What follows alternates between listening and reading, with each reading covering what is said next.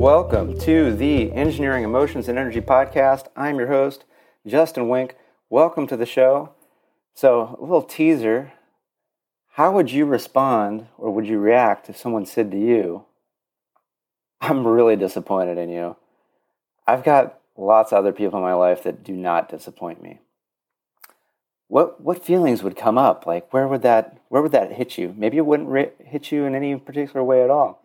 So, where that came from and how I handled it is all coming up. But first, I'm going to talk about, I'm recording this from Anthony's Key Resort in Roatan, Honduras. I just completed my first full week of scuba diving.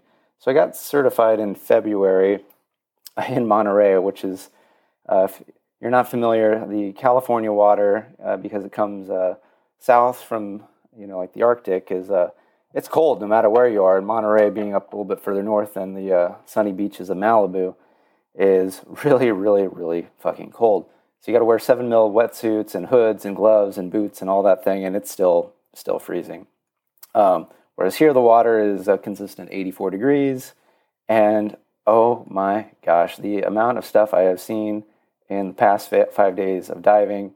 I've seen sea turtles, I've seen octopuses, I've seen a sea turtle swim past an octopus, a lot of crabs, a lot of lobster, the most spectacular array of colorful fish, the coral formations, and last night saw the most spectacular display I've ever seen. It gets referred to as a string of pearls, but it's these ostropods is what they're called, doing their mating, and this happens during a night dive, and basically everyone has to turn off all of their lights, so you're there in the dark, and you start seeing one light, and then another light, and then in a perfectly straight line, another one, and it's almost like a lot of Christmas lights underwater, because this is apparently what these ostropods do as part of their mating, is they line up, and then somehow they find their mate based on how they line up, and it's just the most brilliant straight lines. And if you move your hands around, you start to see, because that, I guess, gets them to bioluminesce if they get perturbed a little bit. So you start seeing like these little sparks basically on your hands as you move them in the water. And so it's like you're a magician, and this magic is just happening all around you. And got to be swimming among the stars is how it felt like, and then get up on the boat and then look up and see just the most brilliant display of stars in the sky. And that was my last dive last night, because you're supposed to wait 24 hours before you fly out, and I fly out early tomorrow morning, and it was just the most amazing way to end it. And I've been so happy, and it's been so easy. And so many times you'll hear people tell, how hard it is and how difficult and all these scary things that happen. And I set out when I got here going like, no, man, I want this to be fun and enjoyable. That's my intention. I'm going to take all of the good advice I can from all the fantastic divers, because my friend Ed, he's been diving for years. And then the group I've been with is even more experienced than him. And when they're like, oh yeah, here's what's going to happen and here's how you want to handle it, I don't go, hey man, don't you tell me what to do. I go, thank you very much. That sounds like some good information. So I do what to avoid the jellyfish when I get out of the water at night? Okay, let me give that a go. I'm sure that they won't be a problem. And for me, they weren't a problem because I didn't want them to be a problem. And what I want to, the theme of this podcast really is, because last podcast I talked about the various games of life and how we want to pick which game that we want to play to basically maximize the amount of fun. Because really, there's no winning. It's just how much do you enjoy playing it out. There's a lot of games to participate in. This past week, I've been playing the game of become a really good scuba diver, and then there's also the side game happening of meet a bunch of new people in a new location, and that's where the teaser of the comment, the very poking comment that I got from someone came from, and we'll get to that, and so you've picked a game then the question is, well, how do you want to play it to have the most fun? And there's always the option to make a game really, really, really, really fucking hard and miserable. And this, unfortunately, has become the default way that a lot of people play games, and a lot of people teach us how to play the new games. Of, oh, you're about to get that medical procedure? Let me tell you about how awful that was for me. And, oh, I heard this other horror story that went even worse. So this is now going to be an incredibly frightening and nerve-wracking game for you to play, of have the necessary medical procedure. And in previous podcasts, I've talked about that you don't have to play that game. You can play the game of, this is something that has to happen. I'm going to make it as easy and as fun and enjoyable as I can, and I'm going to have it be quick, and I'm going to have it be as painless as possible. Like, there's statistics, and then there's, where do you want to be in the statistics? I always want to be a statistical anomaly in the, wow, that's almost miracle, how little pain, how quick they got healed. That's what I've been deciding how I want to direct my life for most things. And that's what I did with the scuba diving. And the thing is, I'm learning, my mentor Jim Fortin likes to say, how you do one thing in life is how you do everything in life.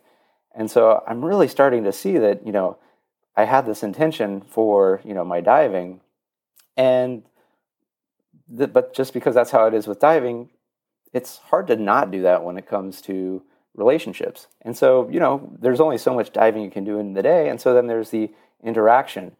And so, we're here in this beautiful resort island, and there's, pools, and there's other people. I'm with a group, and then there's other groups. So I started, meeting, hanging out with this other group of, like, really raucous, really fun, amazing people, and, start, hanging out with them sometimes. And one of the group is this, really, really amazing woman who's a, certified dive instructor, and, has, all these other adventurous qualities. And, it's very fun to get to know her and learn things. And, she's like, hey, yeah, you should come to this Blackwater dive we're doing.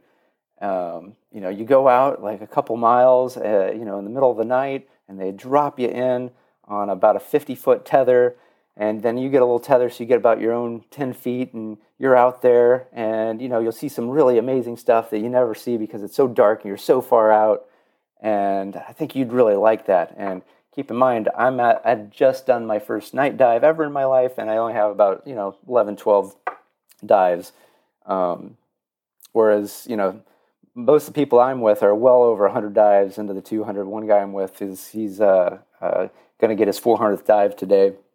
And, so I go and ask them, I'm like, yeah, what do you guys know about these Blackwater dives? And they're like, oh my gosh, I've done one, but I would not recommend. It's like a bucket list item, something to do, but boy, it was not fun. I don't think I would ever do it again.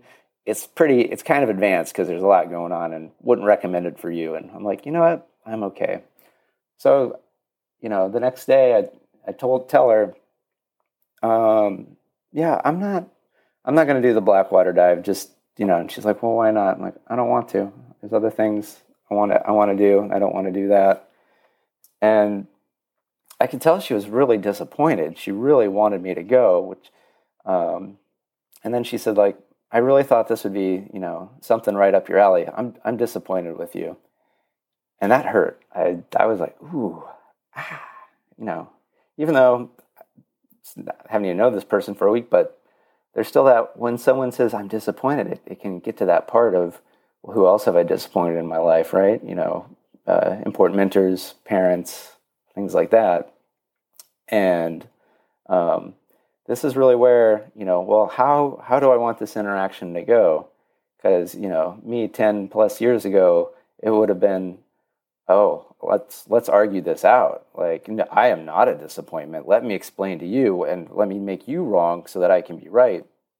And I didn't want to go there because I didn't want to fight, because there's nothing to fight about, really, right? I don't want to do this thing. She wanted me to do the thing, so I just said, like, well, I'm a disappointing person, I guess, and that's just who I am. You'd have to get used to it if you want to hang out with me. Mostly joking. And then she says, like, well, I have lots of men in my life that are not disappointments. So kind of too bad for you. And I just said, well, then that's terrific. I'm glad you got some great people in your life. And she kind of had enough and was like, well, I got to get going to go get ready for the Blackwater dive. And I'm like, all right, take it easy. And it was just kind of one of those where I ended up being more disappointed that she would have this reaction. I wasn't angry.